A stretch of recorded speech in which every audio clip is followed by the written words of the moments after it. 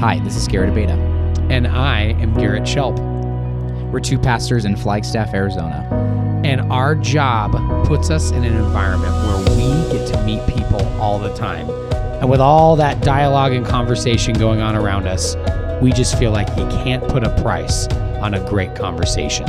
This is People in the Pews.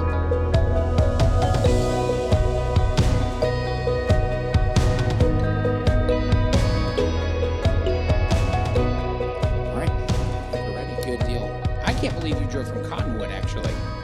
Yes, I got my car and got here just in time. What did you say? You said you were in your Camaro, right? In my Camaro. Yeah, yes. I like that. Right, I the called you. Camaro. My favorite part of today was when I called you to make sure we do this, and you were like, the music was cranked. And that is my favorite. I was like, I already know I like this lady because it was so loud you had to stop, turn it down, and then we talked. I loved that. That's wonderful. Yes, Camaro, the loudest it could be, is my thing. I love that. That is so cool. I love that. Yes. So awesome. Yeah, Deanna, I first met you because I had questions about my dad. My dad has gone through some health issues and has ended up kind of in a care facility in a nursing home. And I met you because you kindly had overheard that about me at our church, and you reached out to me and asked about how you could help me and get involved. And I thought that was so unique. And so I just want to start here and ask you, how did you end up being involved with people in care centers and care needs like that and nursing? How did you get involved in that? Well, it started with my own parents. My parents are older than most my age, and they were acquiring the illness of Alzheimer's. And the need was there for them to be cared for. Did both of your parents have Alzheimer's? Mama got it at 88, and Daddy started at 89. She was more advanced than he, yes. Yikes, that's got to be tough. What was it like? I mean, can you give us I'm sure there's people who are dealing with that or just found out that they're dealing with that. What would you say to someone who just found out that they or someone they know has Alzheimer's? Acceptance is the key to their freedom and the joy and the moments that they can share with their loved ones in the last days. Wow. And because, to accept the fact that we have no control over the disease, there's no cure for the disease, and to live each day to the fullest with them, the best of your ability.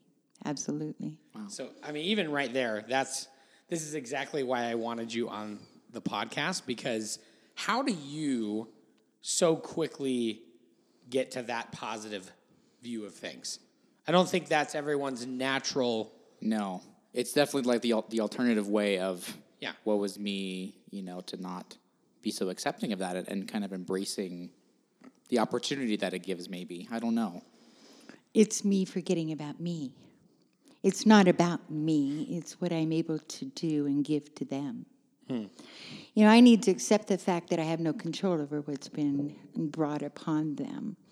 And with that, what am I going to do with it? If I can't change it, am I able to make it good to the best of my ability? Am I able to give it joy? And so it's the approach of how I approach my loved one. My loved ones, the ones that are failing and realize they're failing, and it's up to me to edify them and lift them up through the process of their disease. Through depression and all of the marks of the disease that can take hold of them. Out of love, I wish to support that and to lift them up. How old were you when your parents got diagnosed with Alzheimer's? I was 42. And what was your life like, I guess, before that? What career were you pursuing? What was your goals and your dreams? Well, my journey has been one that my God had planned for me, a perfect plan, even though it didn't seem to have the ending that it does today. And he promised me that he would lift me up and bring me out of where I was one day if I would just turn back to him, and I did. My journey prior to that, I'd been in hotel, motel, restaurant management for a number of years, resort management. Always been in the service industry, I'm caring for others in some level or form. I also had a time in my life where I had some trauma that happened to me, and I became a heroin addict. And I was actually a heroin addict for 14 years. Wow. And in the year of 2000, see, this is all of God's plan. Because in the year of 2000, I decided I didn't want to do that anymore. And my sobriety date is April 28th of 2000. Wow. I have never picked up heroin again. I have never returned back to the lifestyle that I was living. I've only moved closer to the God that I love today. And with that, God had a plan. Even though I had lived this crazy life, when my parents had a need, you know, my life unfolded where I obtained sobriety, and I was able to step up and do the plan that God had for me. And I was available for my parents to care for them. Wow. And my journey of caring for them started in 2002. Wow. You're like blowing me away already, and we've been here for 4 minutes. Like, Oh, wow. I'll tell you something. That's incredible, just to come out of that, and then not only to come out of that, but directly to come out of it and then begin serving someone in like the deepest of ways, how you do with your parents. Like that just blows my mind. That's incredible. That out of that that's your natural response. You know what I mean? You know, I'm a woman that's been forgiven for a lot. And with that, I can only give the gift of forgiveness in return.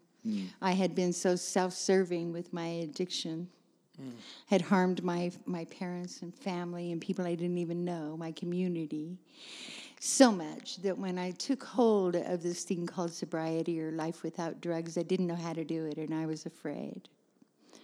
But I took hold of it, and I did what I was told to do. I followed a program, and God moved through my life. You know, Christian or not, there is a power greater than us. There is a love source in this world that keeps us rotating the way we do. Did you say a love source? A love source. You know, for those of the people that don't want to acknowledge that God is God, whatever way that we come to acknowledge that there's a power source, a power, a love, a creator, a universe, whatever people, put the title onto it is. For me, it's God. Whatever that is, we acknowledge there is someone, something bigger than us. Mm-hmm. And with that, it humbled me to know that I am not all that. That I am Deanna, and yeah. I had read a book not long ago, in the last couple of years, that was about the 12-step program with AA, and they said, one of the amazing things, the transformative power of AA for its lasting value has been that the first few steps are about acknowledging your powerlessness, and then in the exact same moment, acknowledging this power be outside of yourself. Absolutely. And AA was my entrance back into my pathway to God and where I am today. Wow. I went in there with a closed mind. I went in there with an angry heart because I came out of a very hard road. But I did keep going back every day. The first step says we came to believe that a power greater than ourselves could restore us to sanity. And so we come together. I came, and I grew to believe. And with that, the first 3 steps are all about that. Acknowledging that there is a power greater than me and that I'm not all the power that there is in this world. Right. Selflessness. Yeah. Yes. I want to get back to you working in care and taking care of it. But before I do that, I want to ask, what was it that triggered you saying, I'm done with heroin?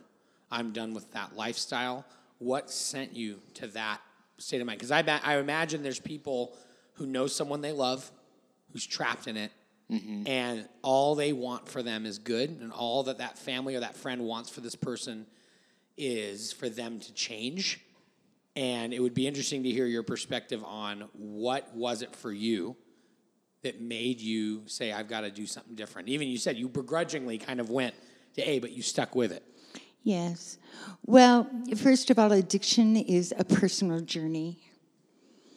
It is nothing but a self-centered personal journey to feed the demon that's within. And it's selfish, and it's focused, and it'll do whatever it can to obtain what it needs to feed that. The desires and wants of family and prayers of family are always seen by an addict. However, the addiction always overrules any of that. For me, I had gotten to the deepest despair. I was in despair. I was in a very dark place. And what happened for me is that I was doing the drug, but I couldn't get high anymore.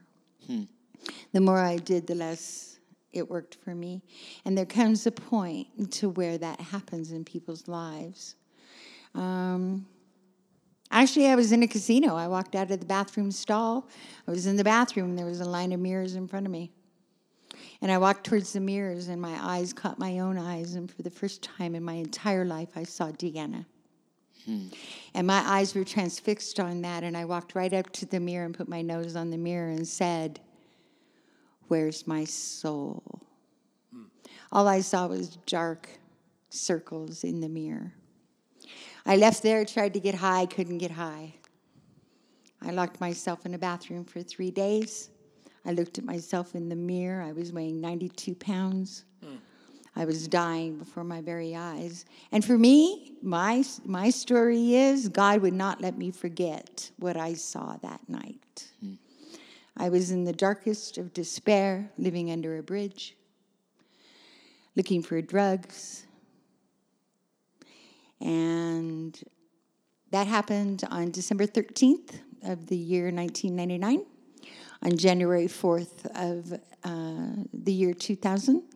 Y2K, everything was supposed to shut down. Right. Oh, right. And you know what shut down for me was my addiction, because I walked up to the jailhouse and pushed the button and told them my name and turned myself in because I was done. Wow. That's incredible. I can't believe that. Also, I like how you took the Y2K thing and you made that to you. That was your your own event. That was very poetic. That was awesome. Yeah, absolutely is. And the dates of my sobriety and the years that these happened, see, they're turning points in my life. Yeah. I don't ever want to forget where I came from. I don't ever want to forget that. Yeah. And with that, my sobriety day is more important than my birthday. The day I turned myself into that jail that day was a turning point and an admission, not only of my addiction, but of my defeat. Wow. That's one of the questions Garrett and I try to ask people, and you just did it. It was like, what's a defining moment of your life? Absolutely. Yeah. Absolutely. How did you, locking yourself in a room and going, that must have just been unreal. I literally just can't even imagine. It was me and God. I was raised in a Christian home. My parents they loved Jesus with all of their heart, mind, and soul. They served him. Good people. It's not that I wasn't taught the path to go. I didn't follow it. My rebellion spirit took hold of me as a teenager, and I followed it. But that wasn't the end of me. That was just the journey God allowed me to be on to bring me to where I'm having this conversation with you today. Wow. Oh, man, I'm so glad you are. Yeah. Oh, my gosh, there's so many things. So coming out of that and, living the life you are today, what would you say reminds you that you are alive? What reminds you that you're this Deanna and not this person you were before? Is there something that really kind of kickstarts you into reminding you of that, or? I've been transformed. This is true. What reminds me of that is the gratitude that I have life today. Being a drug addict is the living dead. There's one force, it's the addiction, and the next fix. There's no one around you. You don't give to anyone. And, today I'm able to recognize, acknowledge, and be available for other people. Mm-hmm.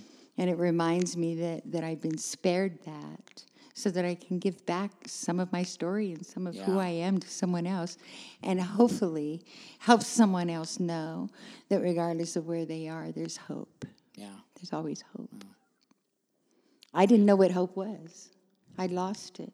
That's why I couldn't see my soul in that mirror that day. I had no hope. Wow. So all of a sudden, you're cleaned up. Obviously, it feels like all of a sudden to us, 'cause it's not our story. Yes. But for you, it was a lifetime, I'm sure. And all of a sudden, your parents have Alzheimer's. That's correct. I get clean and sober. I'm on the journey in a pathway of life without drugs. I'm loving life. Which this is so interesting because it's like, oh man, God's answered my prayers. I'm liberated. Right. I'm saved from all this. And what's one of the first things that happens is suffering. And what comes up is the failing of my parents, yes, and their health. But see, I was available now. Whereas if it had happened before, I was not available. And so I was available now. And I was at a turning point in my life. I had finished a long-term rehab for women. And I was completing all the charges against me. I definitely was a criminal mind. And I was cleaning up all the wreckage of my past, if you will. And I was on a pathway of getting a new life and learning how to live life. And then it came up that I reunited with my parents after 7 years of not seeing them. Wow. And in that unification is where I saw the need. And I kept going back and spending time with them and being able to learn to trust me again was part of the journey. I was untrustworthy for many, many years. And they saw God in my heart. They saw the change in me. They saw that I had taken hold of a new life. And so that was restored quite quickly. And so with that, it just helped in the process. Spent time with them, found out their need, prayed about it. And then had a conversation with my dad over the fact that I was available and wanted to give back to them and that I would care for them until their demise. Mm-hmm. You had told me the other day when we were talking about my dad's situation and you were so kind and generous to offer your support. You had mentioned that you were with both your parents at their passing. Correct. I know that so many people, myself included, no matter what you believe and what religion you're from, everyone is curious and wonders about what happens when we die. And I know for me, I held my grandma's arm when she passed away. I kind of felt her pulse leave her, but it felt like more left her, you know what I mean? But I want to hear your thoughts being there both times with them. What are your thoughts on being with somebody as they pass away? What was that like for you, and how has it shaped you? Well, how it has shaped me is that it brought me, in front of an experience, and let me rethink. What it did for me was brought me in front of an experience or of a moment of cherishing life. Considering where I came from, I had learned what despair and darkness was. And now being in front of my parents and being with them in their loving hearts, just to be around them and to experience the peace that they had within them as they prepared to leave this earth. They were nonverbal. And as I spent time with them, it became clear to me that there was some sort of conversation going on within them. I believe it's with God. I believe that in the final moments of their life, that they are giving up everything of their fears, their conversation, whatever it is, before God. And it's a very peaceful time.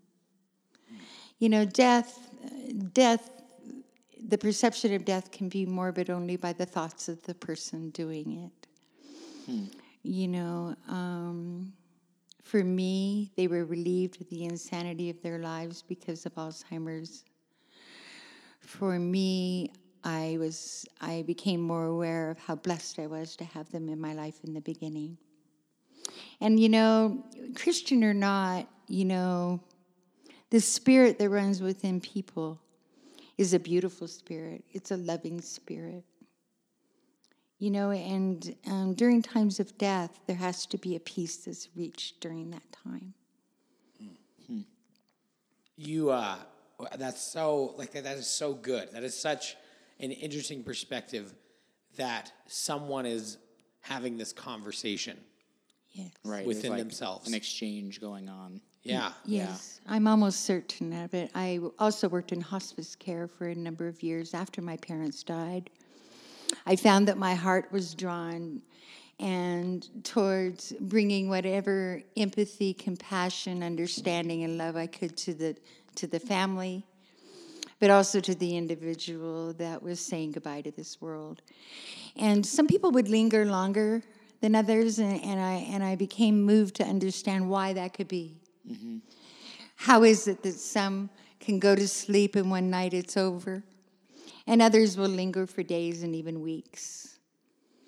And in my experience, if they're from conversations with families, from the time and the years that I spent next to people in hospice, when these people were leaving this earth, I had found through the conversations that there was either a loved one, a brother, a situation, a moment that they still had to make amends with in some way. And so they would hang on or linger on until they came to a place to where they had conclusion in those issues. Yeah. And then they were able to say goodbye.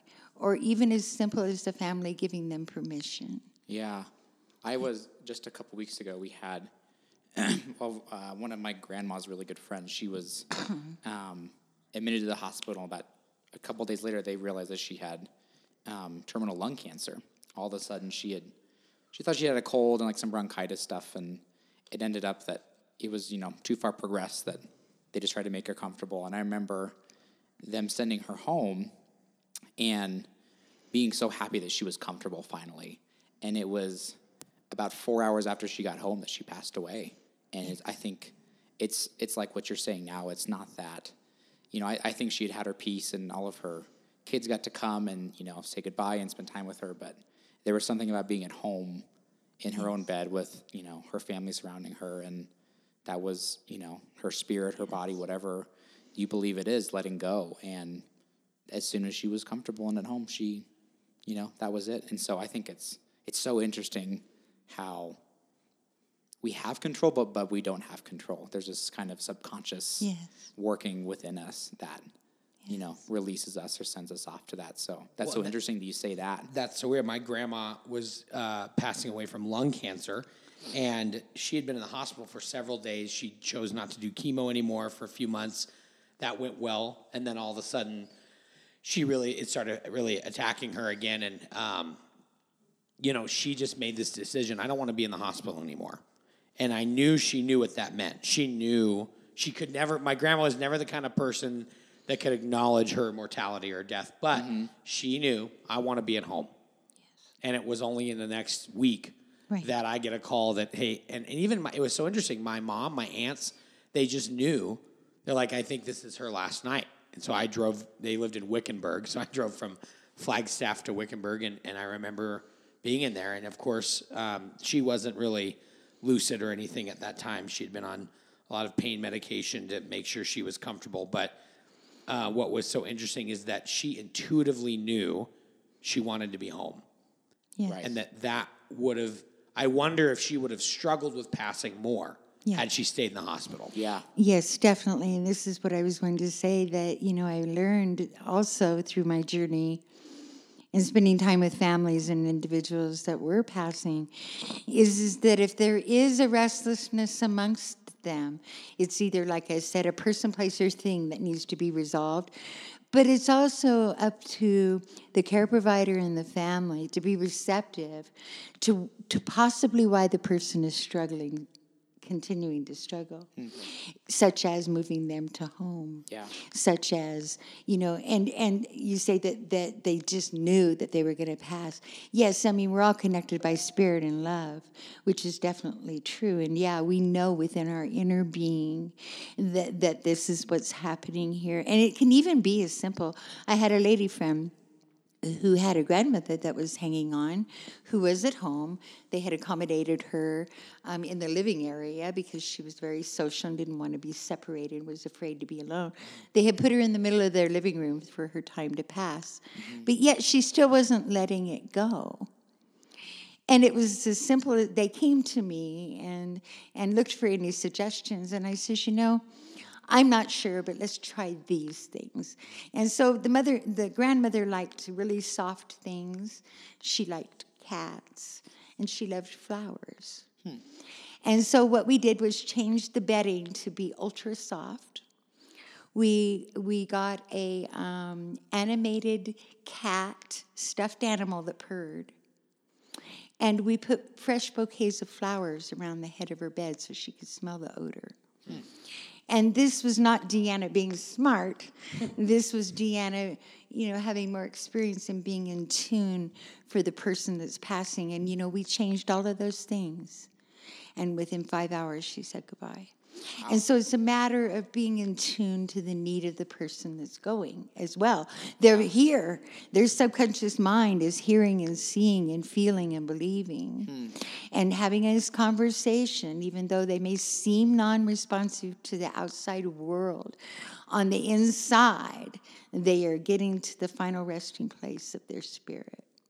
Wow. And so all of these things need to line up for them to take their journey. Yeah. Yes. You like being in tune with someone like that. This woman was nonverbal, right? Exactly. So could I maybe has this made you better at relating with people who aren't passing away?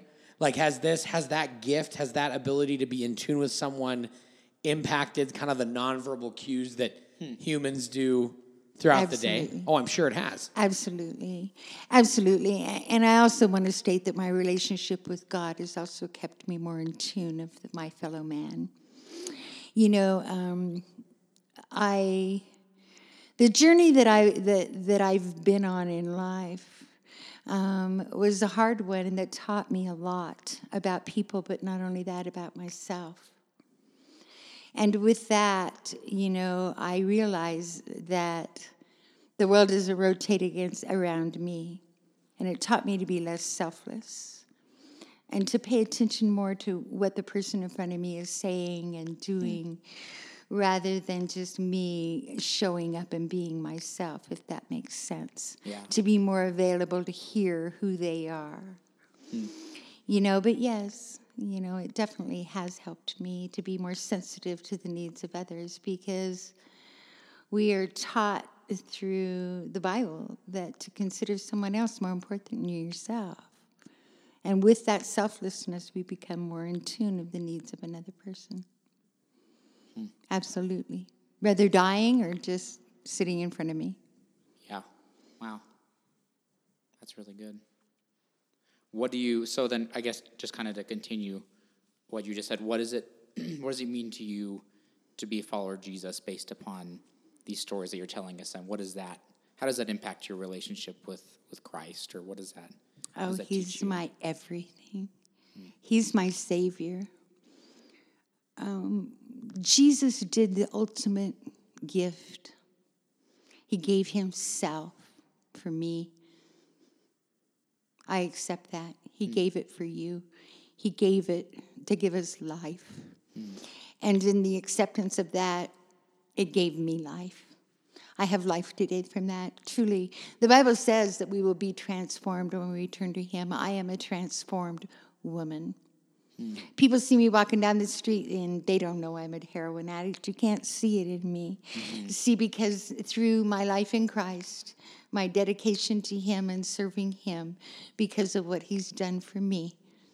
He died for me. That tells me that I'm worthy. That tells me that I'm loved. And I have nothing but that to give back to anyone else. Yeah. You have such a clear, vision or perspective of what God is like. You have such a, it's for you, it's so grounding to your identity. He is love. You said the love source, Yes. Yeah. I think it's so interesting I've met so many Christians being in ministry, being and working at a church that have been told their entire life everything you just said, Yes. that Jesus died for them, that he loves them, but it somehow has not gone into their heart. It's just stayed in the head. Yes. And what would you say to someone who they've had that message in their life around them all the time, but they're a very bitter, mean kind of, that love is just not flowing through them. They get the idea that God forgave them some time ago. Right. But it, for some reason, you know what I'm talking about, Yeah. Garrett? It's Well, like, it's almost become too familiar that it's not familiar. it's unfamiliar. Right. Yeah. Deanna, you clearly don't struggle with that. Like, your identity is grounded in love. Even the way you talk about death, you make it, I hate to say it like this, you make it sound inviting and welcome, and you make death sound like another step rather than this. Rather than an end. Yes. Yeah, it's a time of change, almost, maybe, if you know, it's gentler. And if you could help someone, if you would have the opportunity to say to someone how to get that idea to go from the head to the heart, what would you say? How could you help someone get their identity and their understanding of God to be more like that he's that love and he's that source and he's that conversation we have when we're about to die? How would you help someone see that? What do you think they need to do that, to see that? Oh, I'm just covered in what I call God bumps, goosebumps, because what I say is learn who God is. I love my God because I know who he is, because I spend time with him. I have to spend time with him to know who he is. To be like Jesus, if only I could be like Jesus. And so to follow the example that God gave me of how to live this life, I follow Jesus. Mm-hmm. I see what Jesus did. I do what Jesus did. Certainly, I don't do it perfectly.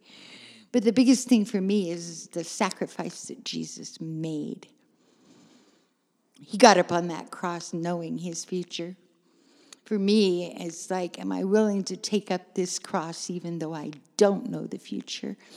But I do have a God who has promised to me that he has a future for me. And so it enlarges my faith, my trust. It keeps me knowing that he's God and that Deanna is not.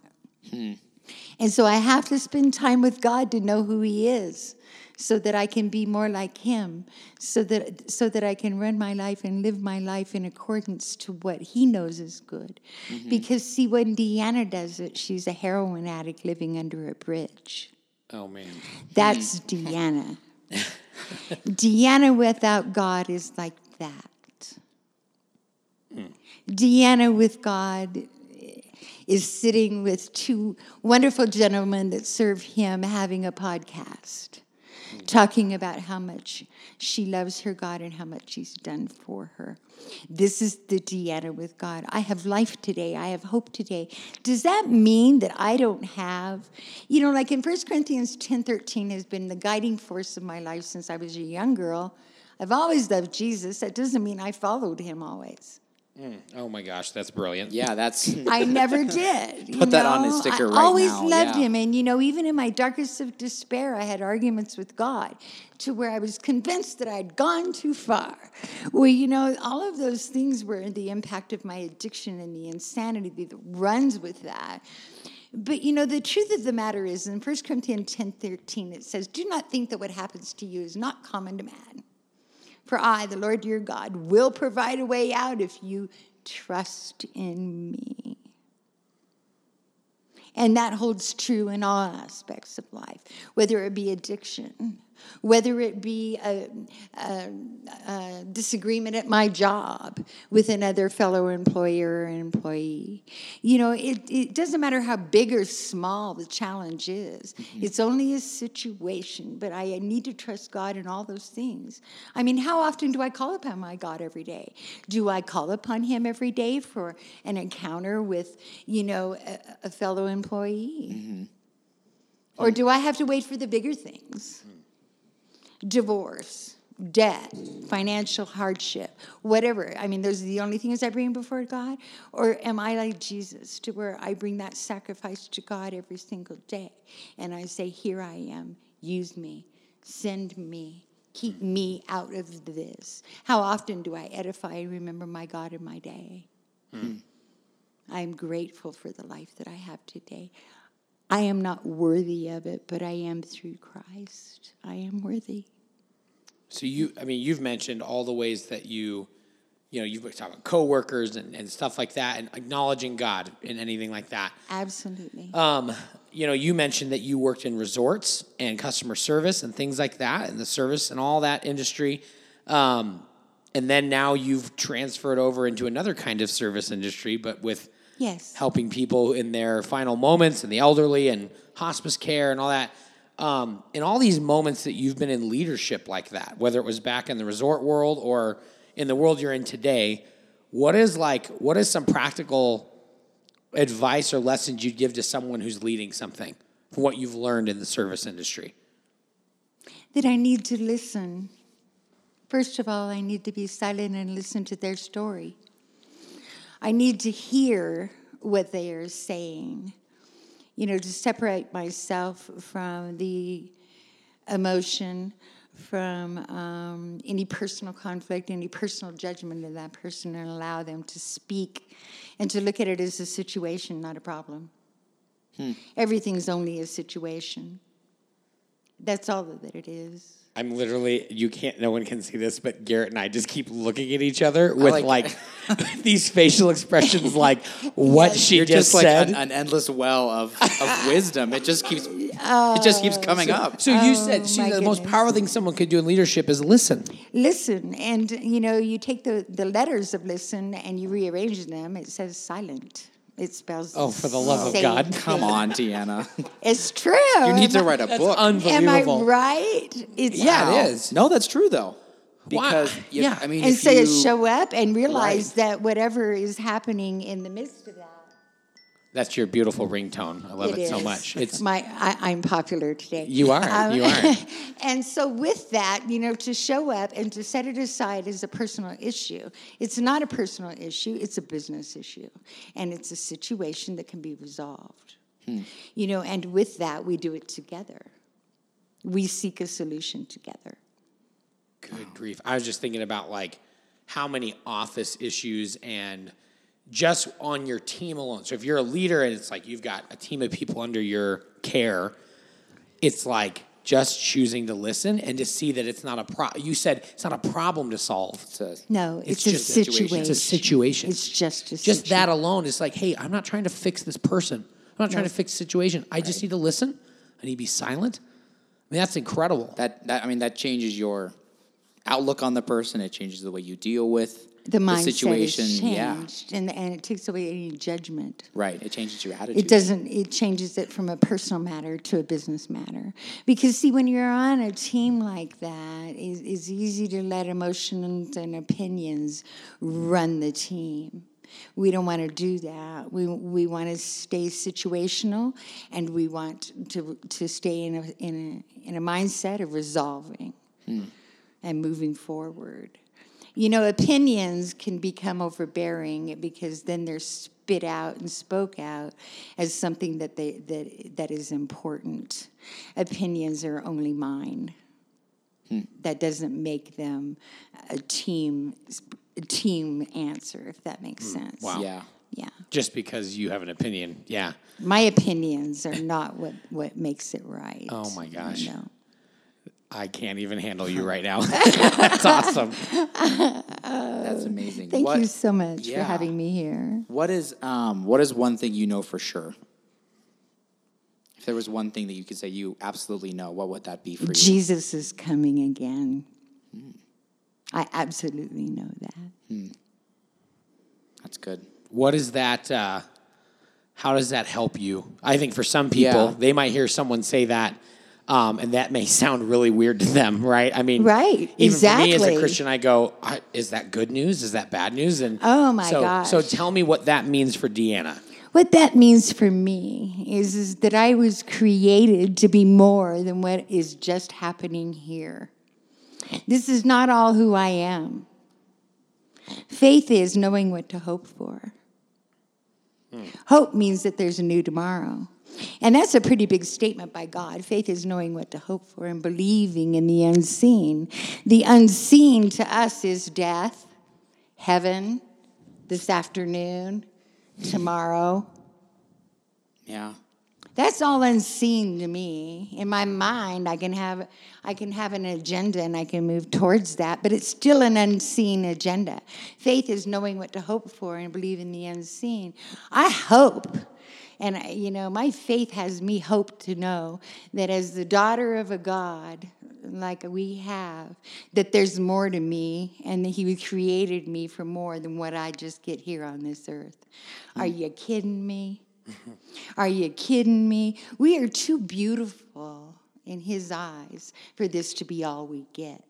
So my hope knows that there is a new tomorrow, that God does have a better place for me, and that he placed me on this earth for this journey. And one day I'm going home. This is not the end of me. This is not the end of you. Because I believe in Jesus Christ, I have the privilege of going home. Where my home is in heaven, with my God and my Christ. That's what this is. Yeah. Unbelievable. This can't be all I get. Are you kidding? We're too wonderful for just this. So I guess when you hear someone in our day say, all that spiritual stuff is just for old time's sake and is holding us back as a nation, as a culture, and we have science now and we have technology now. When you hear someone talk like that, what does it make you think?